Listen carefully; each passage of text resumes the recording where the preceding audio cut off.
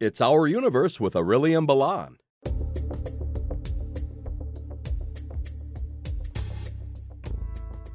How many planets do we know of outside of our own solar system? Are any of these planets habitable? How do we even find them? When a planet is found to orbit a star other than the Sun, it is called an exoplanet. Currently, there are over 5,000 known exoplanets. Exoplanets are found using various methods. One way to find an exoplanet is to just directly image the planet. However, this is very difficult because of the brightness of the star it orbits. Planets don't emit or reflect enough visible light to be seen close to their parent stars. Planets emit much more strongly in the infrared range, and it is relatively easier to see them there.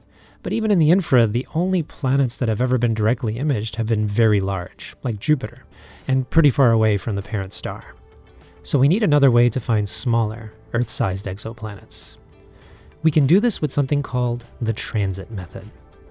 If an exoplanet passes in front of, or transits, the parent star as seen from Earth, we can detect a temporary dip in the light coming from the star, sort of like a mini eclipse. From this observation, we can tell all kinds of information about the planet, like how long its year is, what its diameter is, and maybe even what gases make up its atmosphere. We can also detect exoplanets using the Doppler method. When a planet orbits a star, it makes that star wobble just a little bit. When a star wobbles toward Earth, the light we receive from it is slightly more blue. When the star wobbles away from Earth, the light we receive is slightly more red.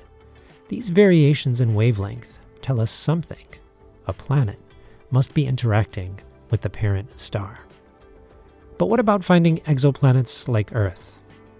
Researchers have actually found several candidates for planets similar to Earth that could possibly support life. For example, Kepler 438b. At 470 light-years from Earth, Kepler 438b is about the size of Earth, probably rocky, and it is in the habitable zone of its parent star. Being in the habitable zone means liquid water could be present on the surface of the planet, and liquid water is key for life to possibly exist on the planet. However, researchers say that Kepler 438b is not habitable due to the large amount of radiation it receives. The question of habitability is a complex question that goes well beyond being the right distance away from a parent star. We must also consider radiation, geophysical features, and plasma dynamics from the host star. Kepler 438b is more likely to look like a bigger and cooler version of Venus. My name is Aurelian Balan, and I'm an associate professor of physics at Delta College. Tune in next week for more about our universe.